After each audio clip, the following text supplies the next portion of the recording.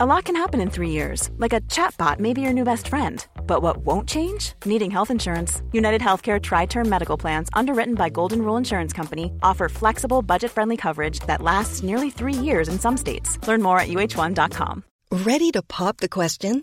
The jewelers at BlueNile.com have got sparkle down to a science with beautiful lab-grown diamonds worthy of your most brilliant moments. Their lab-grown diamonds are independently graded and guaranteed identical to natural diamonds, and they're ready to ship to your door. Go to BlueNile.com and use promo code LISTEN to get $50 off your purchase of $500 or more. That's code LISTEN at BlueNile.com for $50 off. BlueNile.com, code LISTEN. There's never been a faster or easier way to start your weight loss journey than with PlushCare.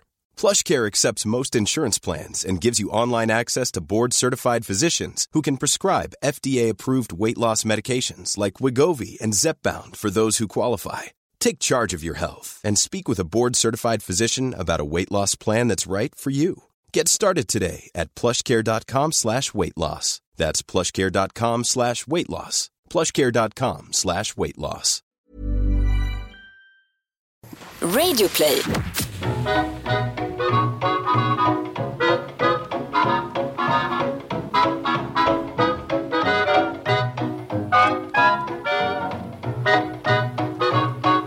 Hej och välkomna till Historiepodden. Och här kommer ett inslag som jag har valt att kalla Saker som i media kallats Askungesaga. Andri Bjarnasons karriärsutveckling från isländsk elektriker till tremålsskytt i Superettan. Det var Fotbollskanalen minsann. Christer Björkmans livsverk, det var Sydsvenskan. Att Per Ledin undslapp avstängning och bara fick böter efter att ha verbalt attackerat en videodomare i SM-slutspelet 2006. Riktig Askungesaga där. Att musikproducenten Martin Petterssons låt Lost spelades lite grann på Spotify 2016. Innehållet i Zlatan Ibrahimovic bok Jag är Zlatan Ibrahimovic. Den palestinska bröllopssångaren Mohammed Asaf som vann arabiska Idol 2013. Att Ulrika på tidningen Ridsport till sitt fuxsto på loppis hittade en sadel som passade perfekt. Nobelpriset i medicin 2005. Mette-Marit, ABBA, Alice Babs. Baltikums senaste 25 år av historia. Korvgryta med svamp, äpple och paprika.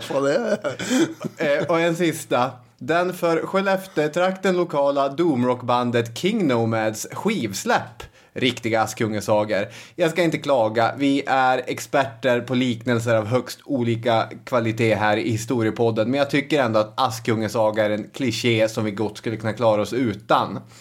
Och den episod som mer än någon annan i svensk historia har kallats Askungesaga är den om Karin Månsdotter. Fångvaktardottern som kommer att bli Sveriges drottning efter att som 14-åring blivit den 17 år äldre svenske konungen Erik den 14:s älskarinna. Eller om ni så föredrar hans frilla. Likt så många andra historiska händelser finns här kanske inte så mycket magiskt stoft från en god fe att tillgå. Ingen magi som bryts vid tolvslaget, ingen prins som åker land och rike runt med en sko av glas.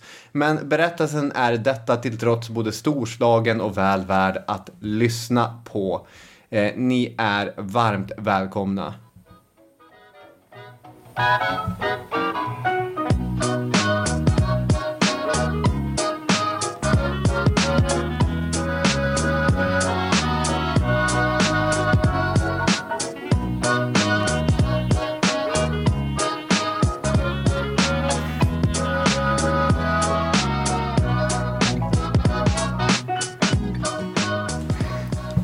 Hej och välkomna till Historiepodden. Tack så mycket. Ja, du är också välkommen. Du heter Robin och jag heter Daniel. Och vad var det här med korvgryta? Är det någon form av Askungesaga? Det var från en matblogg. En riktig Askungesaga. Varför? Nej, det framgick inte. Det är också en liten spaning här att Askungesaga används vitt och brett för att betyda olika saker. Dels en person som har kommit från fattig bakgrund och slagit igenom. Eller tydligen eller kanske det att det är enkla innehåll som blir en sofistikerad. Med lite magi så blir korven till en festklänning och en pumpa blir till en vagn man kan åka till. Allt sånt där. absolut. Hur var det? Det är länge sedan vi pratade med varandra. Hur var det att vara med i Breaking News som du var under veckan? Ja, det var förra veckan. Ja, jo, det var spännande. Det är väl Filip och Fredrik du är ju fan av deras produktioner. Ja, men de är ju roliga, väldigt roliga. Var det skillnad från när man var med i Nyhetsmorgon? Det här är ju ytterligare lite högre tempo. Ja. Ibland tänker man att man kan ju inte sitta och bry ut sig på samma sätt som vi gör här. Jag tänker att det finns en glidande skala här lite grann. Att god kväll som du har gästat, där är det väldigt långsamt och du kan hålla igång där länge och folk sitter och stickar och tittar på det där. Det kan man göra. Men sen har vi då Nyhetsmorgon, det är lite snabbare och sådär, och lite mer direktsänt. Jag ser att du vill säga något, men nu är jag i farten här. Och sen har vi då Breaking News där man blir inkastad i typ 2 minuter och så ska man försöka få fram något vettigt. Men det var ju jättekul och spännande förstås. Ja. Jag tror inte det finns någon produktion som har lika lågt inspelningstempo som Historiepodden. Att efter min inledning säger du, vänta, jag måste leta reda på en sak. Sen sitter vi tyst i 5 minuter medan du kollar din mailbox. Men nu är vi igång, så nu ska vi ha lite tempo här. Det är väl dags för Vem är han? Ja, vad jag pratade om där var i alla fall i Breaking News. Ja, just det. Ja. Det var det här med kungen och att han nu har suttit på den svenska tronen längst av alla kungar i historien. Det. Han gick om Magnus Eriksson. Ja, var det så? Precis. Okej. Bra jobbat där. Och jag har läst någonstans att han har inga planer på att inte fortsätta. Han har ju väldigt bra hälsa. Han har inte sökt utträde ur Svenska Akademin. Nej, men han har styrt upp det tydligen. Eller? Hen som du sätter med.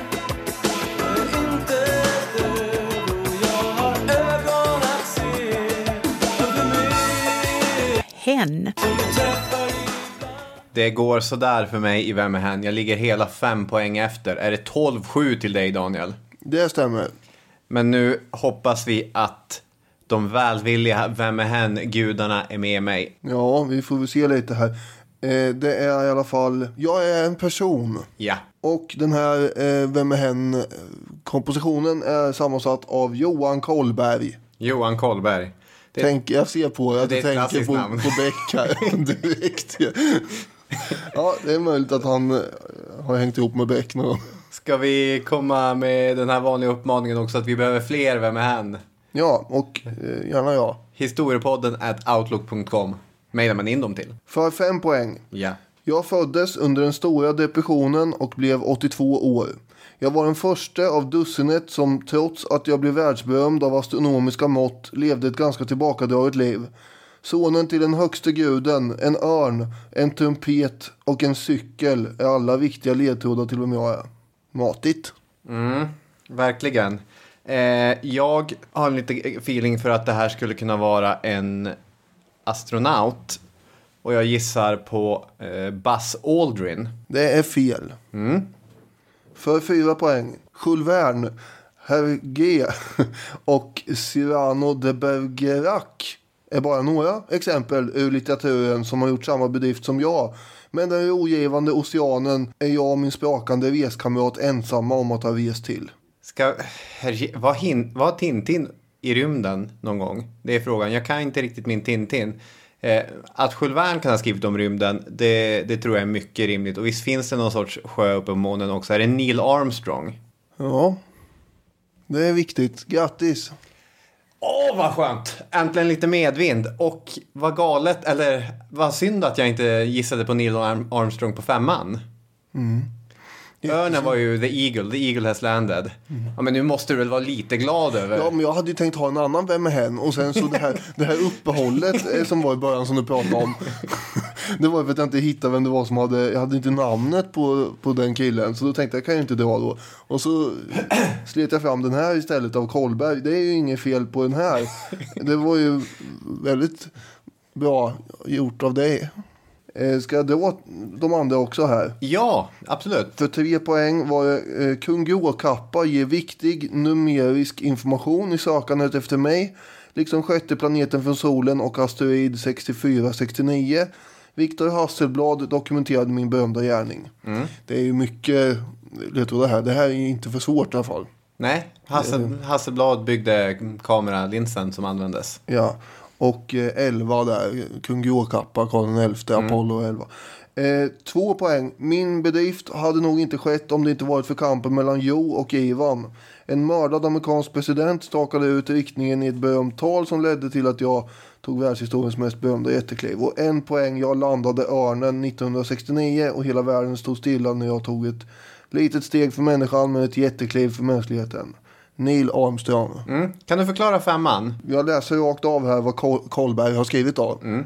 Neil Armstrong föddes 1930 och dog 2012. Den första av dussinet syftar till de 12 astronauter som varit på månen.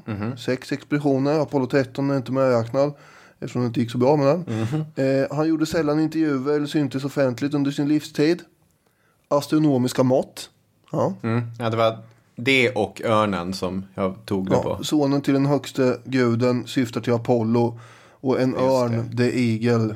En trumpet, Louis Armstrong. Och en cykel, Lance Armstrong. Just det. All right. Då står det i alla fall 11-12. Nu ska jag säga att det var jag som började gissa. Så att även om du tar 0 poäng nästa gång kommer du ändå behålla ledningen. Ja, det var ju en lång rant här när du kom hit nyss om hur dåligt det går för dig det här. Nu är vi lite jämnare. Ja, vad härligt. Då går vi vidare.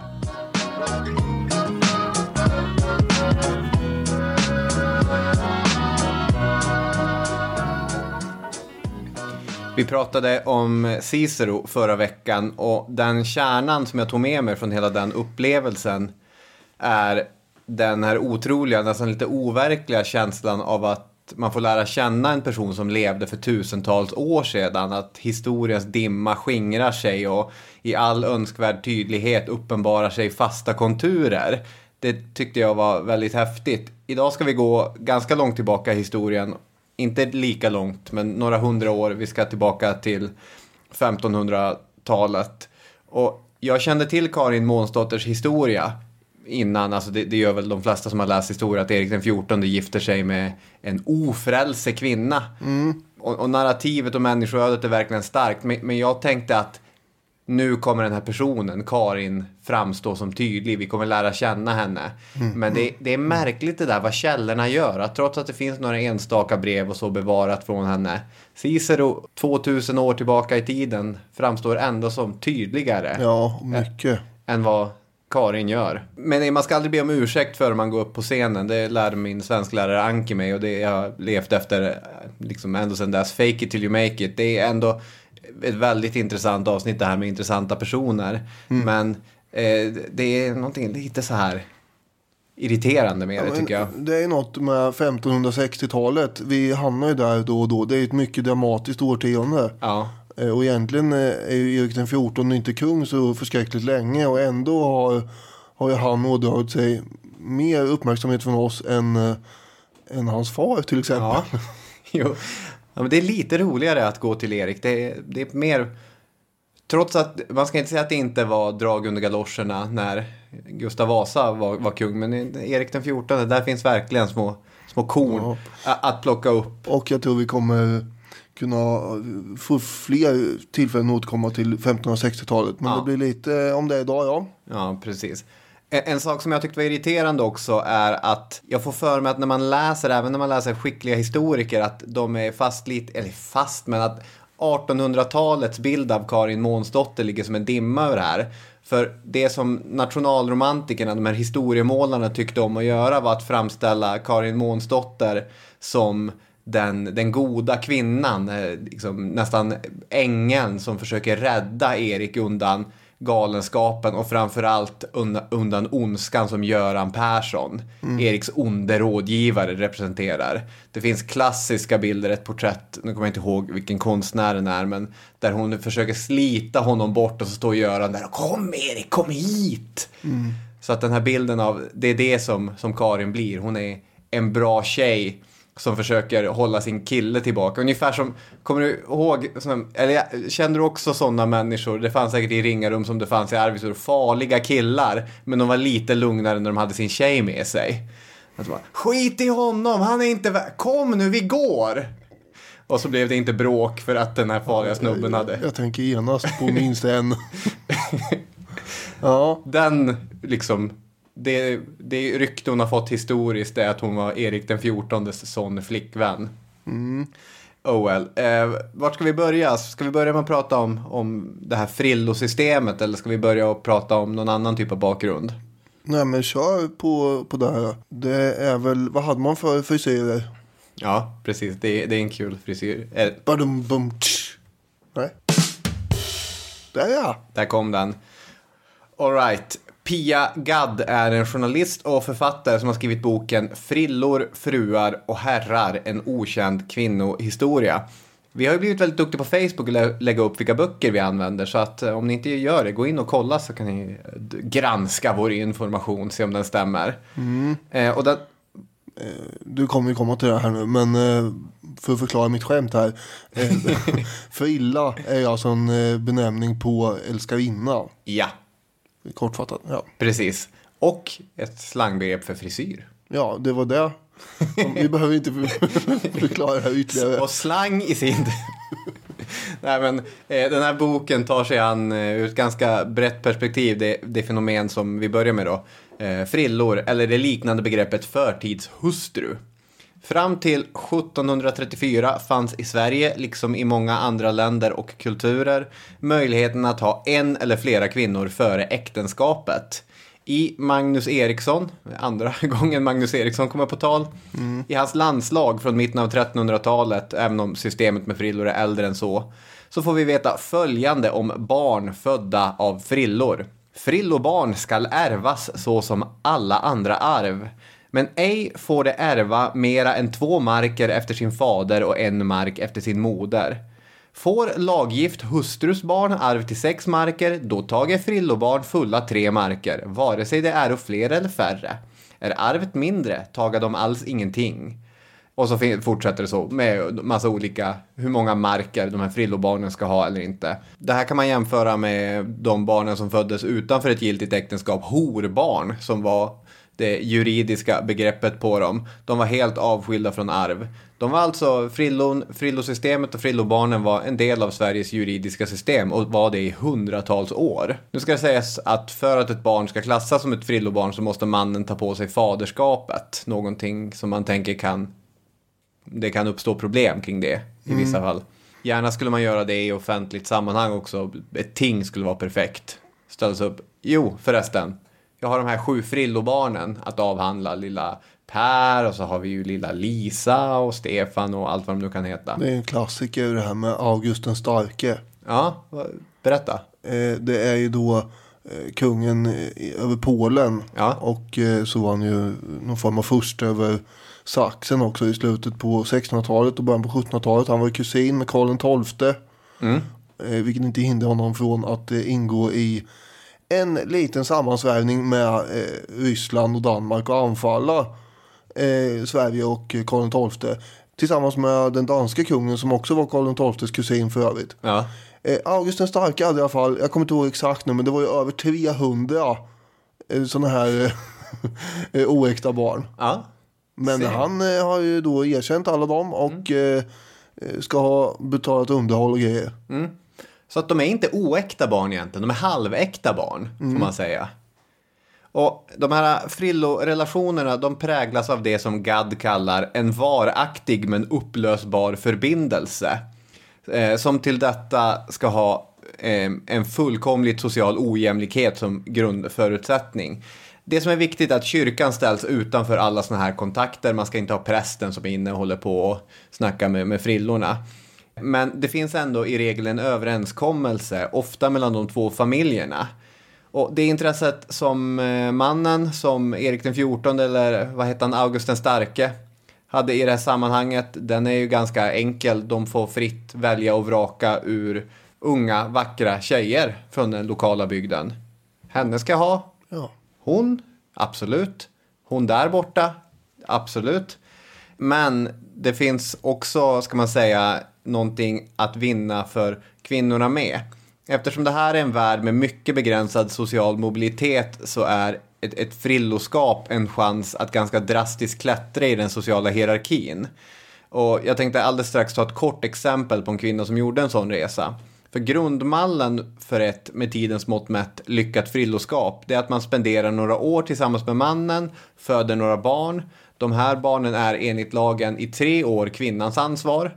Se till att de är skötta och har kläder och äter lite grann och så. Men sen så... Rena bakom öronen och så vidare. Ja, precis. Välkammade och allt sånt där. Sen så övergår de till männens ansvar tills de är så gamla att de kan ta hand om sig själv. 7 med andra ord. Ja, ingenting konstigt med det. Nej, man blir ju äldre senare nu för tiden. Ja, precis. Och när du inte längre behövs, alltså när ett varaktigt äktenskap är fixat för mannen eller du har blivit ersatt av någon annan, kanske yngre talang, så har du vissa möjligheter att få försörjningen tryggad. För det är inte ovanligt att det är alltid från ett högre stånd. Det måste inte vara kungar som har frillor eller ens adelsmän som har frillor. Men det är alltid så att mannen är högre i samhället. Och en lyckad frillorelation, wow, tack, det här har varit jättefina år. Nu ska du få ett litet gods av mig som ligger här ute i Finland någonstans. Dit ska du få pinna iväg. Och på den tiden så har man, alltså säg att det här varar några år, 4, 5, 6 år. Då har du bara skjutit dig upp för den sociala mobilitetens hinderbana, klättrat som Spiderman upp för en husfasad. När det är en riktig Askungesaga så ska bägge parterna kunna välja på det här. Och det här kan man ju då exemplifiera. Vänta lite, det är en mygga här vid micken. Just. Fick du den? Ja. Snyggt, enhandsgreppet. Men, är det årets första? Ja, det är tydligen dags för det här gisslet nu. Ska vi exemplifiera med Erik den 14:s första frilla som är ett mer typiskt exempel än just Karin Månsdotter. Agda Persdotter. Ja, oj. Träffar kung Gustavs son Erik i Stockholm någon gång på 1550-talet. Och som 25-åring får Erik en förläning i Kalmar och tar med sig Agda dit. Det är Agda som styr slottet och hennes kammare, som tydligen fortfarande finns kvar, ligger i direkt anslutning till Eriks kammare. Det var ju praktiskt. Nu blev det så. Ibland blir det så när man renoverar i Kalmar. 1 januari 1559 föds Virginia. Sedan kommer också Constantia födas. Erik den 14 är ju en renässanskung och man märker det lite grann i valen på namn på hans frillobarn. Ja. Det blev inte Agda den yngre, det blev Virginia. I perioder säger Erik upp sin bekantskap med Agda när han har ambitiösa giftasprojekt på gång. Han är ju flera gånger på väg till England. Bara, nu ska jag åka dit och få drottning Elisabeth på knän. Ja, han har ju stora planer på att han ska gifta sig elegant med någon riktigt pampig monark ute i Europa. Och då är ju Elisabeth den första av England är ju väldigt... Det vore ett kap. Kap, ja. I alla fall tänkte han sådär. Renata av Lottingen är en annan. Maria Stuart också. Ja. Han höll på att kasta sig in i någon form av vild historia mellan de där två, Maria och Elisabeth. Man kan se framför sig här nu en riktigt svartsjukedrama med de två som ändå var rätt osams så att säga. Ja, precis. Och sen kommer Erik in under det här. Av alla människor kommer Erik den 14 in på ett hörn där. Ja. Men innan nu blev aldrig resorna av. I sista sekund ställdes de ju in. Ibland med helt rimliga skäl. Som att Gustav Vasa dör. Och han själv ska bli ny kung. Men i alla fall när han fixar sina affärer så är det att liksom se till att Agda Persdotter är väl försörjd. Är en av de punkterna som är viktigt för honom. Eknaholmsgård utanför Växjö får hon. En stor gård, väl fungerande. Och sin syster Cecilia ger Erik i uppgift att ta hand om i alla fall ett av barnen så att de ska få en ståndsmässig utbildning. Nu är Cecilia så gentil att hon tar sig an bägge. Innan hon själv gifter sig, då har man inte tid med en massa frillobarn, så då glider ansvaret över till en annan syster, Elisabeth. Och vad ska hända med Agda då? Jo, Erik han ser till att hans egen kammarjunkare, Joakim Flemming, finsk högadlig herre, gifter sig med Agda. Och döttrarna, de kommer växa upp i den här kungliga miljön på slottet. Och den äldsta av dem, Virginia, blir nästan bortgift med Ivan den förskräcklige förresten. Det får vi väl dra en lättnadens suck av att det blev inställt och avstyrt. Ja, den ryske tsaren känd för att han var förskräcklig. Det hade varit någonting. Men istället så gifter hon sig med Håkan Knutsson Hand. Och vad ska man, det är ju svensk högadel. Och vad ska man säga, validerar klassresan. Ja, synnerligen. Och där kan man se ett exempel på hur ett frillo, inte äktenskap, men en frillorelation skulle kunna fungera. Karins resa är inte den klassiska resan.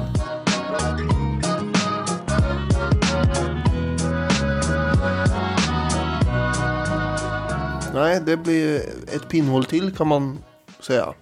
Ska vi börja med henne? Ja, hennes föräldrar kommer ursprungligen från Uppland och har då tagit sig ner till Stockholm. De heter Måns och Ingrid. Måns dotter, det har man ju här. Just det. 1550 föds Karin, då bor de i Stockholm. Pappan jobbar ju som fångvaktare.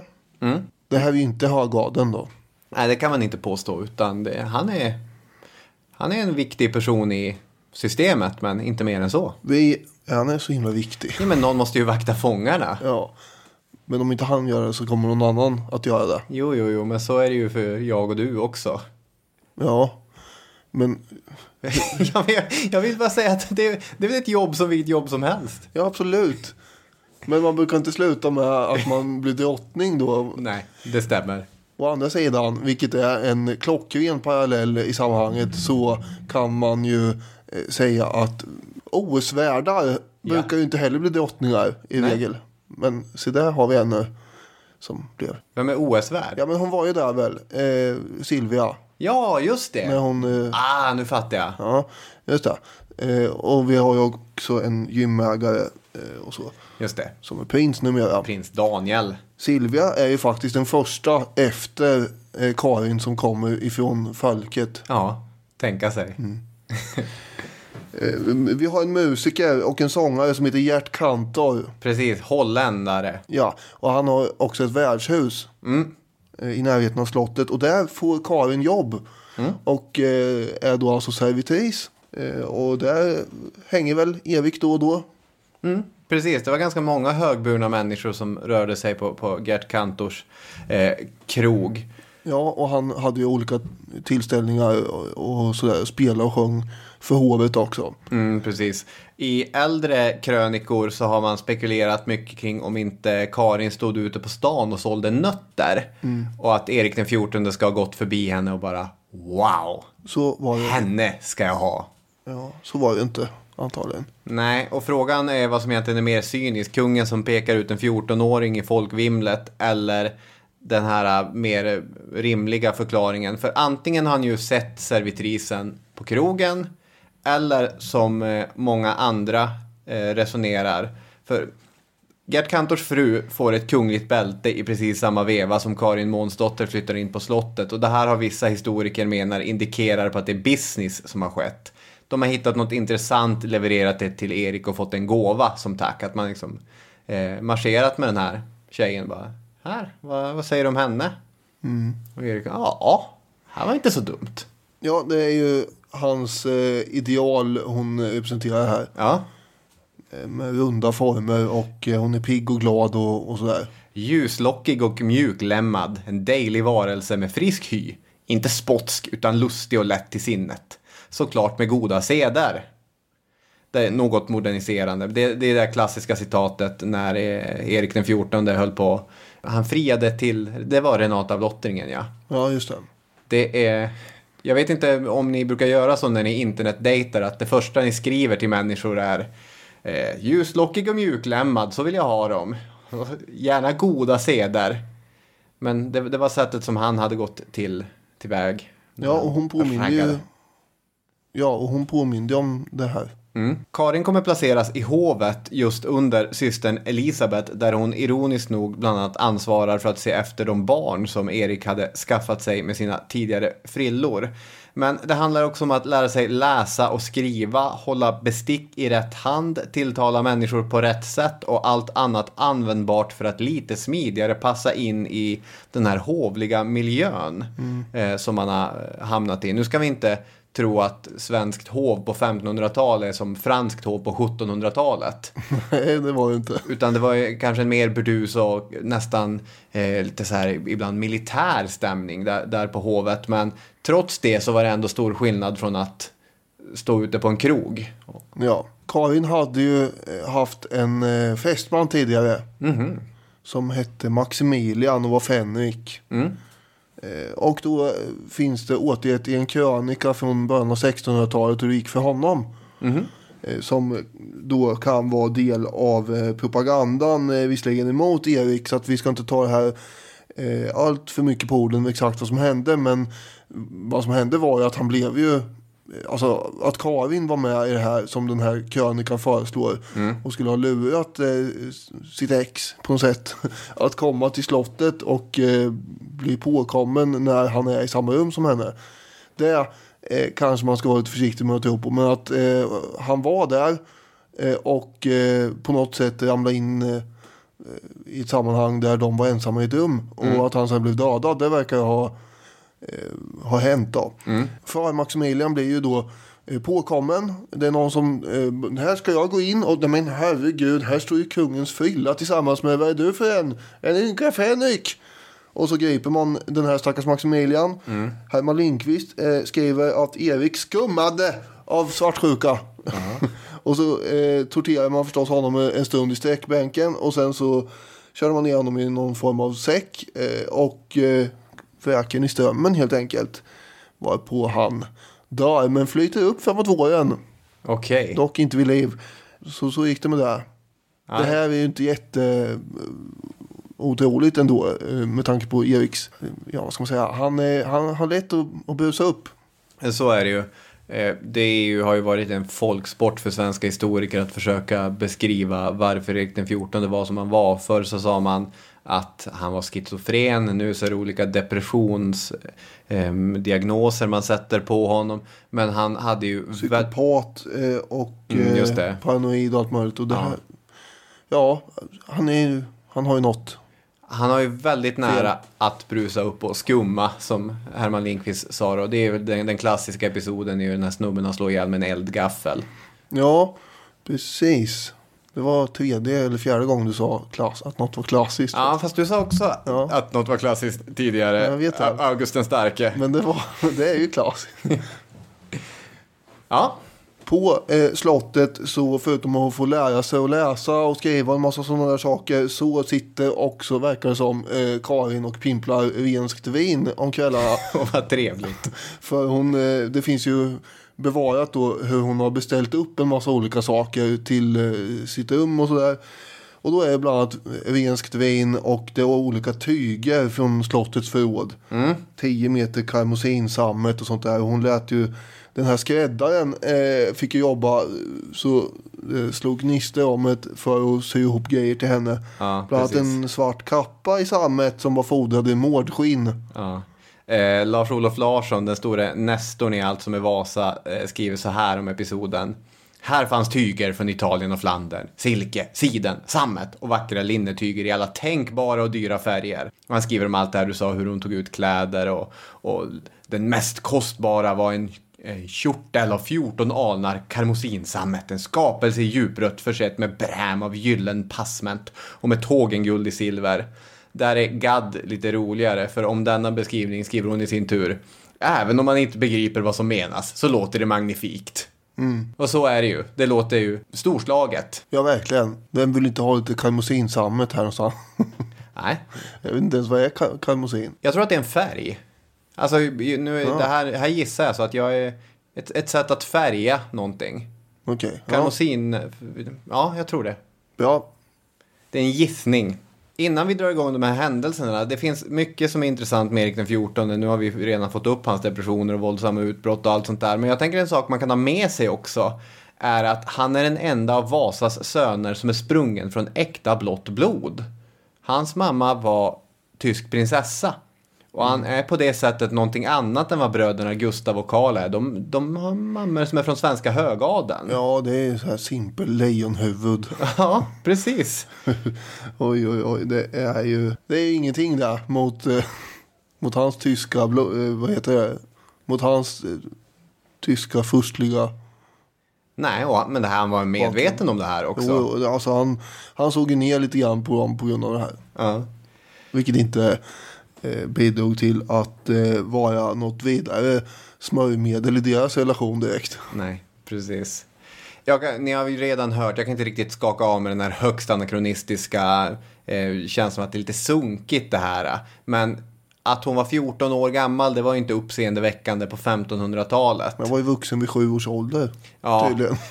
Fast inte giftasmogen, det blev man ju vid 15 års ålder. Men det var ingen som höjde på ögonbrynen över att Erik hade en snygg 14-åring. Utan många historiker lyfter istället fram vilket kap det här var för en ung kvinna i hennes position att hamna i den här situationen.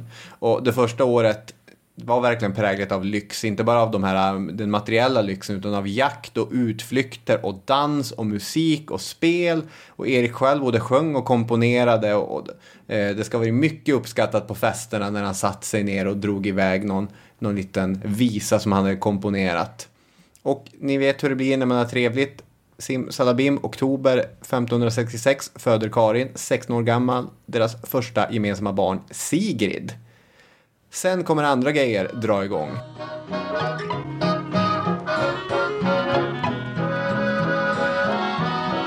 Ja, nu drar andra grejer igång. Både på det politiska planet och i Eriks mentala plan. De kan ju hänga ihop, inre och yttre processer. Det gör de ju förstås. Delvis. Och det här har vi gjort ett avsnitt om, Sturemorden, avsnitt 62. Så därför ska vi väl inte fördjupa oss allt för mycket i det här nu, utan bara säga att här kommer det att huggas ihjäl folk till höger och vänster. Erik är väldigt misstänksam mot adeln generellt sett. Han har ju misslyckats gång på gång att gifta sig med någon drottning eller prinsessa från något kungligt hov ute i Europa. Men hans bror Johan har ju lyckats få Katarina Jagiellonica, en polsk prinsessa, på kroken. Och därmed så är han hemma, höll jag på att säga. Ja, han är hemma, men det här är ju också uppseendeväckande, för nu blir det helt plötsligt lager på lager på lager av grejer. Men 1563 så har nordiska sjuårskriget brutit ut. Och visst är det väl så att Polen och Sverige befinner sig i krig? Jo, så är vi ju, i och för sig. Och alltså, enligt Gustav Vasas testamente skulle de här olika bröderna ha en hyfsat självständig ställning garanterat genom ärftliga hertigdömen. Och det här jag hade tänkt säga att det lågintensiva kriget blev hett när Johan gifte sig med den polska kungens syster. Men det var väl ett hett krig ändå. Det var inte ett så här kallt krig som bara låg och väntade på att ett kungligt äktenskap. Ja, precis. Men han gifte sig med Katarina Jagiellonica mot lån till den polske kungen. Så att det var ju uppseendeväckande det här. Och en riksdag hade dömt honom till döden. Och hela familjen hade spärrats in på Gripsholm. Ja, precis. Så när jag säger att han var hemma så var han i husarrest. Just det, Mariefred. Ja. Tittade ut över de här vackra vyerna. Precis. Och det här var ju Eriks sätt att kontrollera att inte han skulle på något sätt knuffa bort honom. Han är ju egentligen hotad så länge han inte har en arvinge och sådär. Och det finns fler grejer som gör att han är, förutom alltså att han är väldigt misstänksam i sin personlighet, så är ju de här högadliga människorna han har skickat iväg på olika uppdrag, och de har ju misslyckats hela tiden. Kan inte det vara medvetet de har gjort där kanske? Han som har så elegant rött skägg. Varför skulle han inte kunna gifta sig? Det måste ju vara så här. Och vilka är det då som är de största skurkarna? Ja, förmodligen de här Sturarna. Familjen Sture. Ja. Och det vet man ju att hur var det nu egentligen innan pappa Gustav Vasa tog över rodret? Vilka var de som var mäktigast då och som liksom ledde frihetskampen emot danskarna och sådär? Och om inte det var Vasasläkten som satt på tronen, ja, då skulle det förstås vara Sturarna. Ja. Och egentligen så kanske allt det här är någon form av komplott ju emot Vasa-familjen, och så ska de ta över. Ja. Och då är ju Nils Sture framförallt som har misslyckats med det senaste frieriet, som råkar, ja, det är fler än han som dör i och för sig, men han får ju hugg från kungen själv under en sammandrabbning i Uppsala. Det är ju en riksdag där som ska träffas. Yeah. Så det är en bunt sturar som dör där. Och det här kallas ju då för Sturemorden. Det här är ju någon form av meltdown i Eriks mentala hälsa. Det får man säga. Märta, Eriks dotter Lejonhuvud, som då var gift med Svante Sture, har kontaktat Karin för att den vägen då försöka vädja för att rädda sin man Svante Sture och hennes söner också, Nils och Erik Sture. Det här är innan det här händer då, som hon kontaktar Karin. För de sitter ju då alltså arresterade här nu. Karin, det var allmänt känt att hon hade en ganska ändå lugnande inverkan på Erik. Det är inte bara 1800-tals hittepå. Nej. Utan så tycks det ha varit. Men som sagt, det här hjälper ju inte. Karin hade ju svarat Märta att det här ska vi göra vad vi kan för att lösa, så att säga. Men det gick inte, för Erik fick ju det här spelet och högg ihjäl dem. I alla fall bidrog han med att hugga ihjäl en, och sen så gav han order om att hugga ihjäl de andra. Och efter det så rusar han ut i skogen och försvinner. Ja. Puts väck. Sveriges kung är spårlöst borta i 3 dagar. Ja, det här stämmer. Och sen påträffas han då djupt förvirrad någonstans där under ett träd. Och Karin, hon har ju varit med ute i skogen här och letat efter honom. Precis. Och är med på plats, alltså lugnar ner den här uppjagade Erik, som dessutom är klädd i bondekläder. Det här finns ju i en tavla från just 1800-talet. Erik Johan Lövgren har gjort den.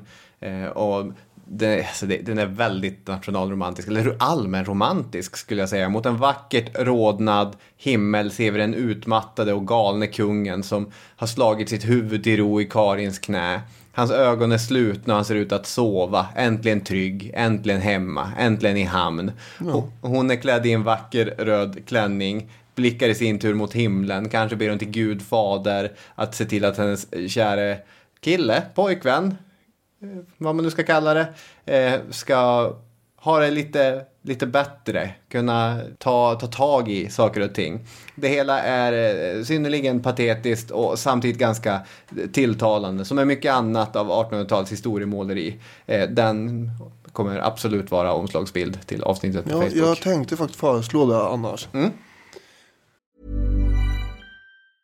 You should celebrate yourself every day, but some days you should celebrate with jewelry. Whether you want to commemorate an unforgettable moment or just bring some added sparkle to your collection, Blue Nile can offer you expert guidance and a wide assortment of jewelry of the highest quality at the best price. Go to BlueNile.com today and experience the ease and convenience of shopping Blue Nile, the original online jeweler since 1999. That's BlueNile.com. BlueNile.com.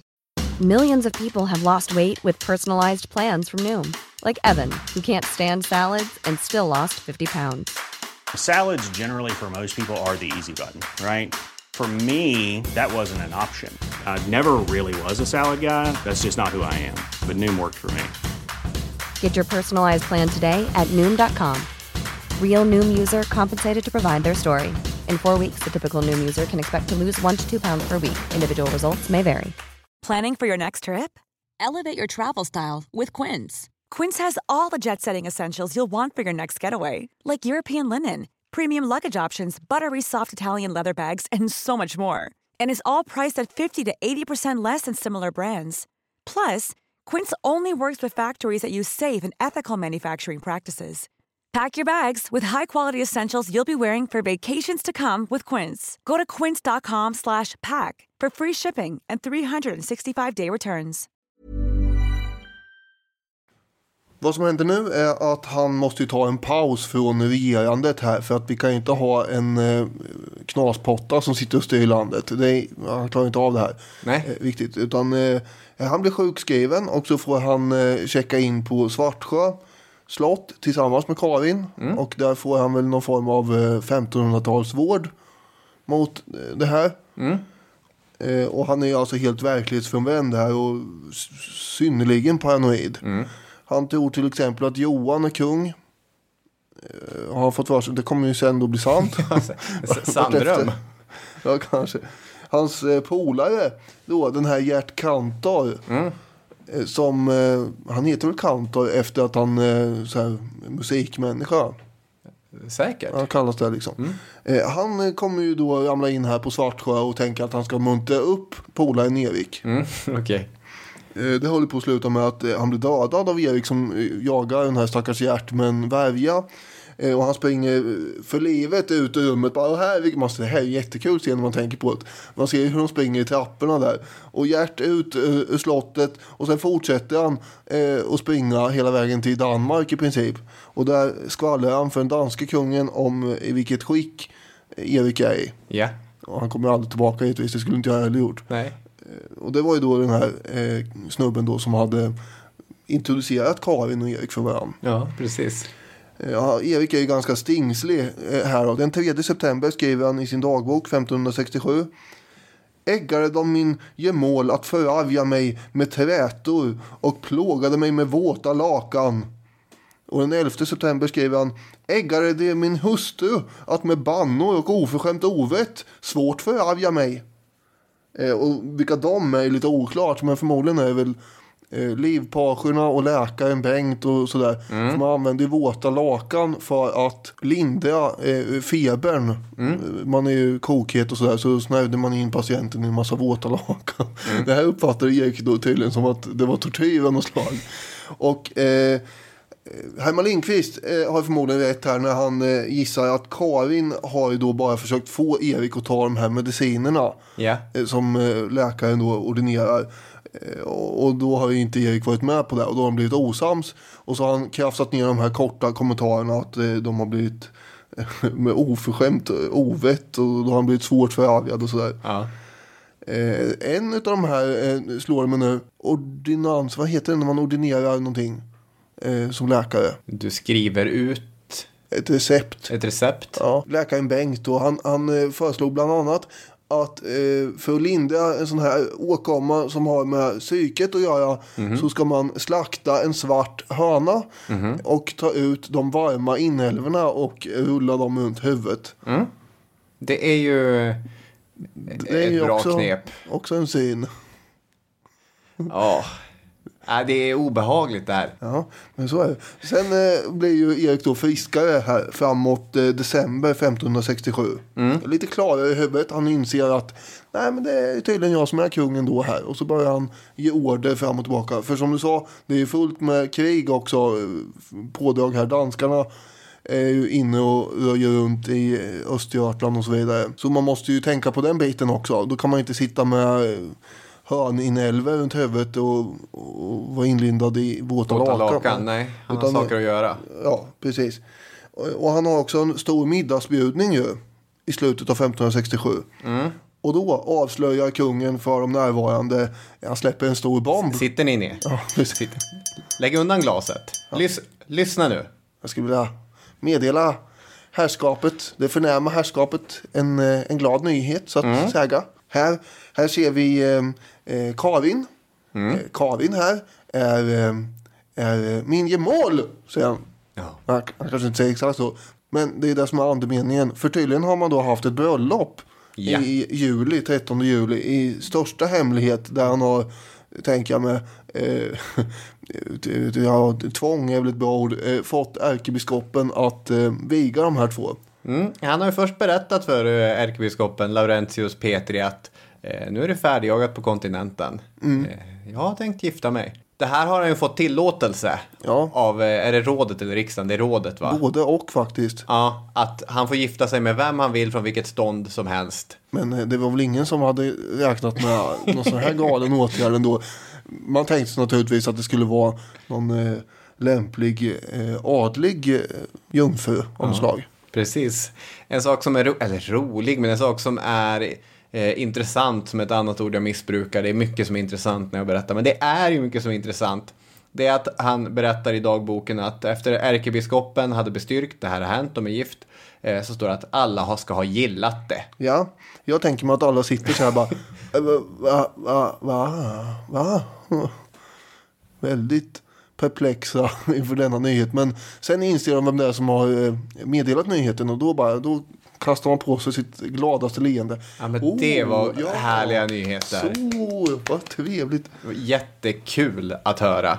Ja, det är ju inte läge att käfta emot mot mannen som har jagat en människa med en värja ända vägen till Danmark och slagit ihjäl en annan med en eldgaffel och huggt en tredje med en dolk i armen och sen beordrat avrättning av. Nej, man tänker att det är nog bäst att applådera det här. Ja, en sak som gör det här hela ännu mer, vad ska man säga, tillspetsat är ju att det finns en son med i leken nu. Ja, i slutet av januari så födde Karin då sonen Gustav som alltså är född inom äktenskapet. Och eftersom Erik har fått både riksrådet och riksdagen att godkänna det här äktenskapet så alltså att Karin ska ju vara laglig och rättmätig drottning här. Och därmed så blir ju också den här Gustav laglig och rättmätig arvinge och kronprins. Han får namnet Gustav efter vad som Larsson beskriver det, en misstänksam lång väntan. De har inte lärt dem någonting med namnet. Vad ska han heta? Sist Gustav, det blir Gustav. Men alla föräldrar där ute vet ju hur svårt det är att välja ett namn.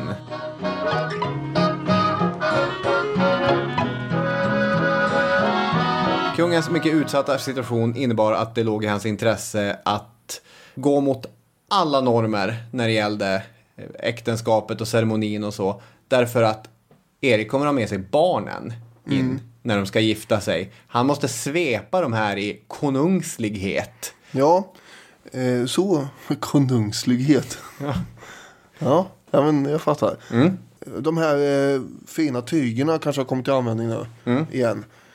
Syftet med att ha ett officiellt bröllop, vilket man också ska ha, är ju då att stärka både Karins och barnens legitimitet vid hovet.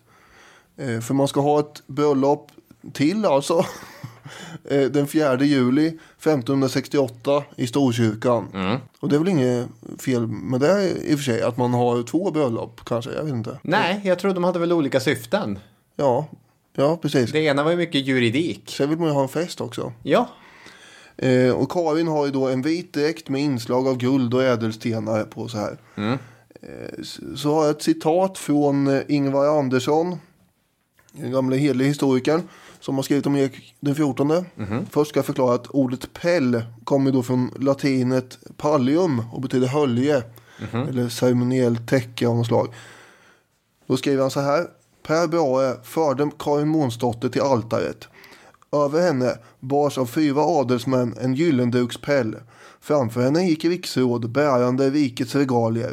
Det berättades att konungen själv bar sin son till kyrkan och att prinsen jämte sin syster Sigrid hölls under pellen, medan ärkebiskopen förrättade vigseln. Det var fullbordandet av legitimeringen inför allt folket. Dagen därefter kröntes den 17-åriga drottningen av bondestam under vanliga högtidligheter och folket utspisades på huvudstadens stortorg. Ceremonierna utgjorde en anspråkslösare upprepning av Eriks egen kröning 7 år tidigare. Hertigarna Johan och Karl, vilka tidigare på året följt konungen på hans fälttåg, hade ej, ehuru högtidligen inbjudna, infunnit sig vid bröllopet. De hade dock lovat att efterkomma inbjudningen. Men bland bröllopsgästerna var brudens 3 morbröder, bönder från Tögds härad i Uppland. Ja, det är en liten kul scen. Tänk sig den här kulturkrocken som kan ha uppstått där. Någon liten överförfriskad morbror från Uppland ska ta lite vin och spiller ut det över någon hertiginna. Ja. Pinsamt det där. Nu var det dock inte så jättemycket adliga människor där. Som jag nämnde så var ju alltså inte bröderna där till exempel, vilket vi får anledning att återkomma till här snart. Hon blev i alla fall drottning som, citat, andra Sveriges drottningar pläga krönas. Och till detta följer att hennes våning på slottet renoveras. Hon får ett mycket större följe och hon adlas själv. Erik sätter sig ner och sätter ihop ett nytt sigill till hennes brevpapper. Ja, och ett vapenmärke måste hon ha nu också när hon... Ja, hon är ju adlig för fasen. Hon ska heta då Månesköld. Och Erik, som är väldigt noggrann i sina studier av astrologi, har ju då kollat upp hennes horoskop och kom fram till att månen hade en stor inverkan på hennes födelse. Och därför blir ju halvmånen hennes adliga vapensköld. Okej. Det är ganska gulligt det där med Erik. Med alla de här frillobarnen som föds så sätter han sig ju ner och räknar på deras horoskop. och skriver ner det där. Alltså att det är någonting som, alltså, tycker jag nästan är en kärlekshandling. Ja, han är nyfiken på hur det ska gå för dem. Ja. Det står ju där. Ja, just det. In the stars. Men det kan ju förstås vara en ordlek också. Det passar ju väldigt bra att de heter Månsdotter. Just det, såklart. Sanningen till att de här bröderna Johan och Karl inte var där, eller att flera högadliga personer heller inte var där, är ju förstås att de har fått nog. Enough is enough. Just det. Du har huggit ner högadeln, sprungit bort i skogen. Nu har du gift dig med ofrälset. Ja, det var ju verkligen droppen där. Redan före Sturemorden så var ju Erik föga populär. Så är vi ju. Så att hans paranoida inställning till adeln hade ju en viss grund då, eftersom han var inte populär helt enkelt. Nej. Men sen blev han ju också som sagt då formellt sinnessjuk. Och under den tiden då så hade han tydligen gift sig med dottern till en fångvaktare. Yeah. Och det här, som Herman Lindqvist säger, århundradets skandalbröllop. Och han konstaterar också att Europas monarker måste skakat på huvudena så att kronorna hasade ner över öronen. Ja, just det. Kunde inte tro sina ögon. Nej, upprorsfanan reser sig här nu. Och för att göra en lång historia kort så kommer det gå åt skogen för Erik. Stockholm blir inringat av bröderna Karl och Johans styrkor. Och så blir det massa fäktande på Stortorget. Där faktiskt den här Sten Eriksson Lejonhuvud stupar. Det är ju då brödernas morbror. Många har ju då redan före det här händer övergett Erik när det har börjat se mörkt ut. Men till slut så tvingas han själv också kapitulera och ge sig till fånga i Storkyrkan. Då var det ingen fest. Nej. Den 29 september 1568. Och då slår ju den här drömmen in då. För nu är det Johan som kommer att bli kung under namnet Johan den tredje.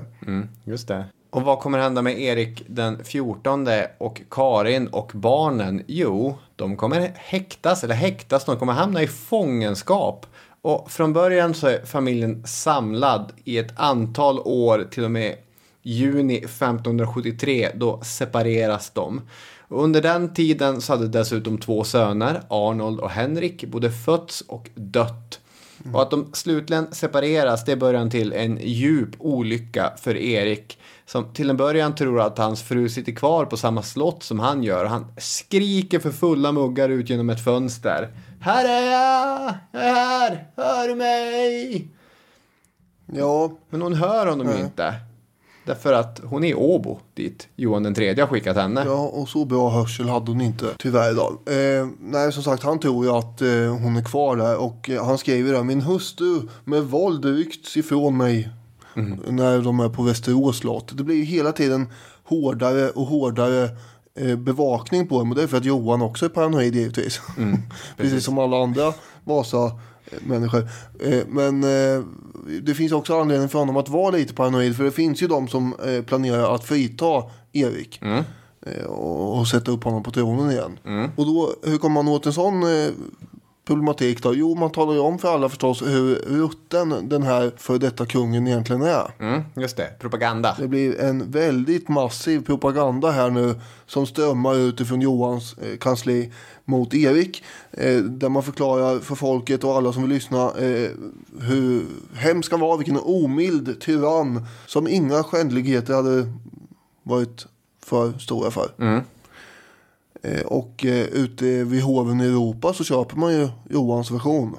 Hela Johans egna legitimitet egentligen ligger ju i att Erik var så här usel och avskydd tyrann.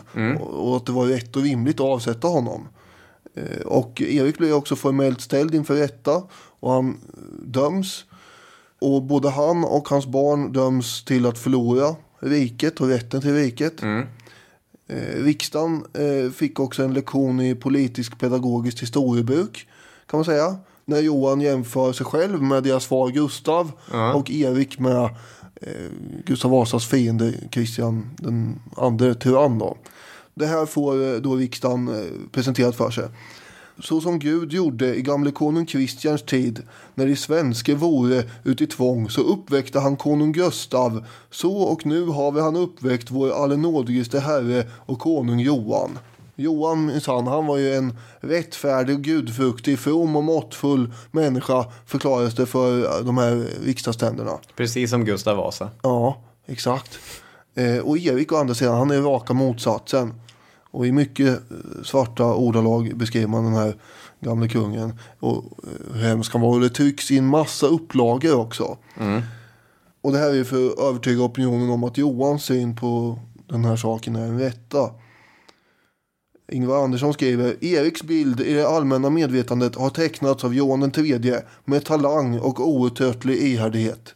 Framförallt är utrikespolitiken och frigerierna som får en släng av sleven här. De har ju bara lett till massa konflikter och krig.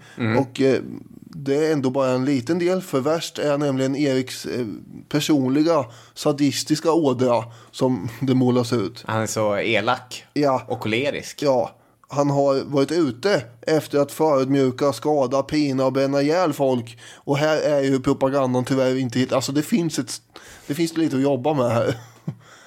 Som sagt. Ja. Men det är klart, det är väldigt saltat och utbroderat.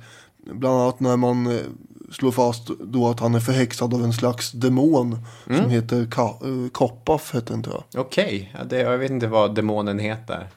Men det är ju synnerligen effektiv propaganda då, om folk köper det. Erik kunde ju också med det här med historiebruk tydligen. För han hade... Är det också politiskt pedagogiskt eller vilket historiebruk är det Erik kommer ägnas? Han ger sig åt? Ja, det kanske man kan kalla det, ja. Och det är nog här med. Dock fick han ju inte tillfälle att visa upp den talangen. Han hade förberett ett tal till riksdagen. Oj. Som han trodde att han skulle få hålla någon form av försvarstal. Det var ju aldrig aktuellt egentligen, förstås. Att släppa upp honom där. Hur skulle det se ut? Då kunde han ju säga saker som inte alls Johan ville att han skulle få höra. Nej. Men där jämför han sig ju med kung Birgers bröder i den här historien om Nyköpings gästabud. Och det är passande, för de blev också inlåsta. Lite tuffare än vad han blev i början i och för sig. Han blir också ifråntagen sina anteckningsböcker. Så han får skriva anteckningar och grejer i marginalerna på sin horoskopkalender. För den fick han ha kvar. Ja, precis. Och inte ens med bläck och penna. Utan han får göra det med kolnade trästickor. Alltså det finns, Lars-Olof Larsson gör i sin bok en intressant jämförelse mellan när Erik håller Johan den tredje inspärrad på Gripsholm, ganska bekvämt med rörelsefrihet och slutligen också med en försoning och frigivelse. Men Johan i sin tur förvägrar sin bror alla de sakerna som Erik faktiskt hade erbjudit Johan. Så att även om den här demoniska karaktären finns där, så bara när man jämför respektive broders fängelsevisit så skulle jag hellre vara Eriks fånge än Johans. Ja, det är fint på Gripsholm. Ja, det är det ju. Du var ju där i helgen väl? Ja, precis. Gjorde en liten utflykt med mina föräldrar. Jättefint. Ja. Nu är det mycket, Gustav den tredje har varit där och plottrat så mycket så att det är mycket 1700-tals slott där nu. Men... Karin var ju med Erik i början på den här fångenskapen och barnen fick han träffa också då och då. Men det där blev ju också hårdare och striktare med. Det var ju inte alltid en dans på rosor, kan man ju tänka sig. Det kan skava lite i relationen här ändå med tanke på omständigheterna. 18 mars 1570 så skriver han: grälade min hustru häftigt med mig. Jaha. Kort kommentar, men det säger en del, de har varit osams här. Ja. 3 april så skriver Erik att Karin kallade mig för förrädare och sa att jag förtjänade att bli halshuggen. Hårt. Det är hårt. Men det är vad han har skrivit att hon har sagt i alla fall. Skälen till de här grälen som de då kanske har haft, som det verkar, det vet vi ju inte vad det beror på. Det är ju synd att han inte fick ha några anteckningsböcker där efterhand. Hon har ju alltså då varit ifrån honom ett tag, men sen återförenas de igen under en period under 1570. Men det är också då som de här fritagningsplanerna avslöjas. Och då blir Johan livet. Så det är då man kör i vägen till först Åland och sen hamnar han ju själv då på Gripsholm ett tag också, Erik. Och sen är det Västerås slott och sen slutligen så hamnar han ju då på Örbyhus. Och där blir han serverad. Vadå? Ja, men för det är ju det, att sprida propaganda om sin bror. Det är ju supereffektivt. Men det är ju ännu effektivare att helt enkelt bara göra sig av med problemet. Vi ska inte göra så stor grej av det. Det är ju ärtsoppan. Under hela 1600-talet presenterades tanken att Erik matades med arsenikförgiftad ärtsoppa. Och i ett antal brev som finns bevarade hittar man massa indicier.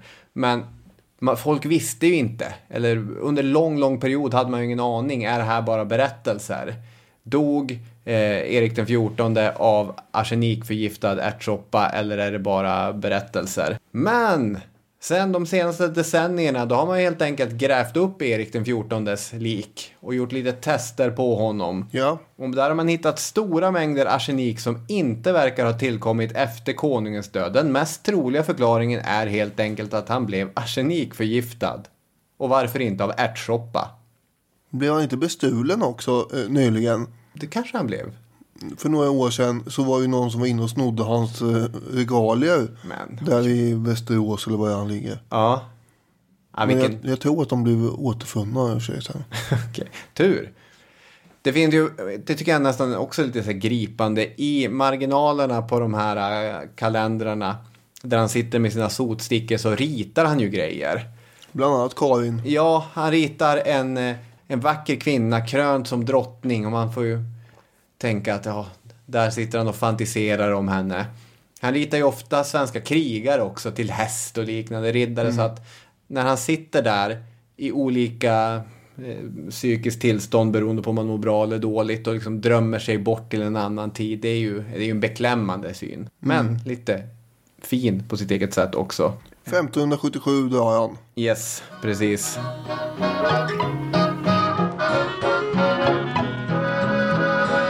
Och när han dör, då är inte hon något hot längre. Nej, Karin har ju då varit fängslad på Åbo slott som du sa. Tillsammans med Sigrid. Men nu behöver hon inte vara orolig över saker och ting längre. Hon är 26 år när hon blir änka. Och hon får en gård av Johan kan man säga i Finland. Precis, Luksala som ligger utanför det som idag är Tammerfors. Och där blir hon kvar fram till 1612 och får alltså leva ett långt och fullt liv. Och när man har kollat på de här ekonomiska längorna för den här gården så verkar det som hon har drivit den framgångsrikt. Sen så är det lite olika äktenskap, 2 stycken tror jag. Hon hinner ju bli gift och änka någon mer gång. Sigrid blir ju gift med en högadlig herre också. Jajamän. Jag kommer inte ihåg vem bara för det, men ändå. 2 gånger. Först så gifter hon in sig i Tott och sen gifter hon in sig i Natt och Dag. Just det är ju Tott och Natt och Dag. Det är inte vem som helst här, vad säger. Nej, precis. Det är verkligen högadlighet. Ja, hon kallade sig själv Sigrid Vasa, konung Eriks dotter. Ja. Och förde sig på ett visst sätt. När hon blev änka för andra gången så åkte hon ut till Finland för att ta över sin modersgård. Och det här får man ju säga är också en imponerande klassresa som både Karin och Sigrid gör. Gustav har det värre. Det är inte lika kul för henne. För han är ju ett hot. Han är ju en pojk som är son till en gammal kung. Och det är ju farliga grejer. Precis, så att han landsförvisas. Och spioner sätts att hålla koll på honom. Karin får ju faktiskt träffa honom en gång i alla fall. Innan det är klart för dem allihop. 1596 i Tallinn så har de en liten reunion där. Men det blir aldrig någon stor återkomst till honom. Han är inblandad lite grann i Östersjöpolitiken där. De försöker använda honom som någon bricka. Jag kommer inte riktigt ihåg detaljerna, men det blir ingenting av med det där. Nej. Är det så att vi ska börja avrunda det här med en klassisk... Vad säger Grimberg? Vad säger Grimberg? Vad säger Grimmis? Vad säger Grimberg egentligen? Jag är lite intresserad där, för Gadd i sin bok spekulerar i att 1800-talets historiker har sopat frillorna lite under mattan eftersom det har setts som fult.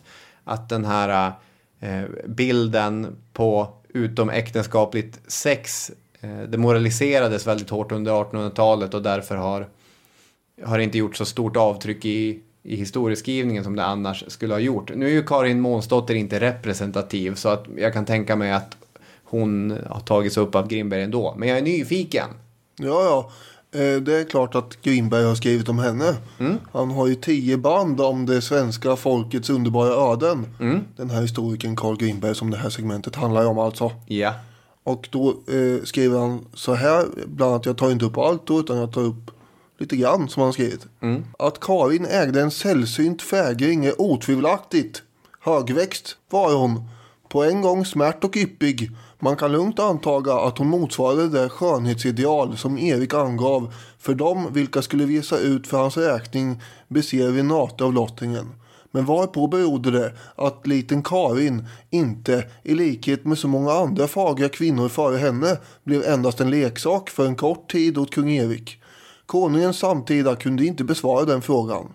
Förstod inte hur den fattiga flickan förmått vända furstens tankar från Europas skönaste furstinnor till sig och slutade med att viska om trolldom och kärleksdrycker med vilka hon skulle ha uppvärmt konungens sinne. Men kanske ligger förklaringen i att hon ägde en rikare skatt än andra av ömhet och mjuk, förstående kvinnlighet att skänka den hon höll kär. Att hon hade mer av en själ än någon annan kvinna, som den disharmoniske ömhetsträngtande kung Erik kom i beröring med.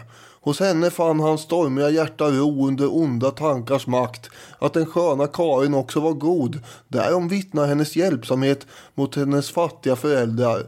Hennes välvilja mot gamla vänner och behövande släktingar som hon ej skämdes för att inbjuda till sin kröning. Men vackrast framstår hennes godhet och trofasthet när olyckans tid kom för hennes make. Det där är i och för sig halshuggan enligt honom själv. Det där är ju intressant får man ändå säga. Därför jag skulle ändå säga att det här är en ganska bra bild av den idealiserande versionen av Karin som växer fram i svensk historieskrivning som den här goda ängeln som hade sitt köns allra bästa egenskaper. Att hon kunde lugna en stormig person, att hon var det här svala borgerliga kvinnoidealet. Det går ju att se Karin som en ganska intrigmakande kärleksdrycker och trolldom. Ja, men inte på det, för det finns inte kärleksdrycker och trolldom, men hon lyckas ju på ett imponerande sätt klättra upp för en helt omöjlig stege. Det här kan man vända och vrida på om man vill det. Men nu har historikerna vänt åt det här hållet genom historien. Sture Arnell som skrev den första och vad jag tror enda hela biografin om henne kallar hennes karriär för exempellös. Att det finns Silvia. Ja, absolut. Och Daniel nu då. Ja. Men det får man ändå säga att de där hundratals åren av progressiv utveckling gör våra senare exempel mindre ögonfallande. Ja, så är det ju. Det här är väldigt ögonfallande. Det ledde ju också till inbördeskrig och hans fall. Ja, precis. och så vidare. Med det sagt är det dags att börja avsluta det här avsnittet, eller vad säger du? Ja, det är väl det. Och du har tryckt igång den här redan. Ja, så att nu har vi några sekunder att prata ut medan vi lyssnar på det. Tack så mycket för att ni har lyssnat på det här avsnittet. Och vad ska ni göra? Jo, ni ska gå in på Facebook-sidan och kommentera. Det tycker jag ni ska göra. Och kanske lägga upp en bild på #histpodd på Instagram. Absolut. Nu måste vi avrunda här. Hörrni, tack så hemskt mycket för att ni har lyssnat. Hej då med er. Hej hej.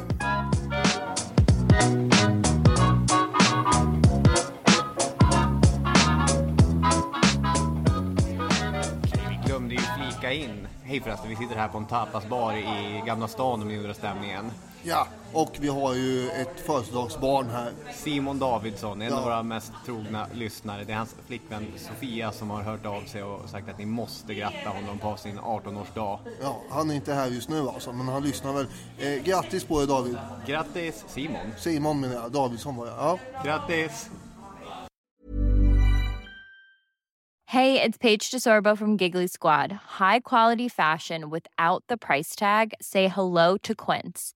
I'm snagging high-end essentials like cozy cashmere sweaters, sleek leather jackets, fine jewelry, and so much more. With Quince being 50 to 80% less than similar brands.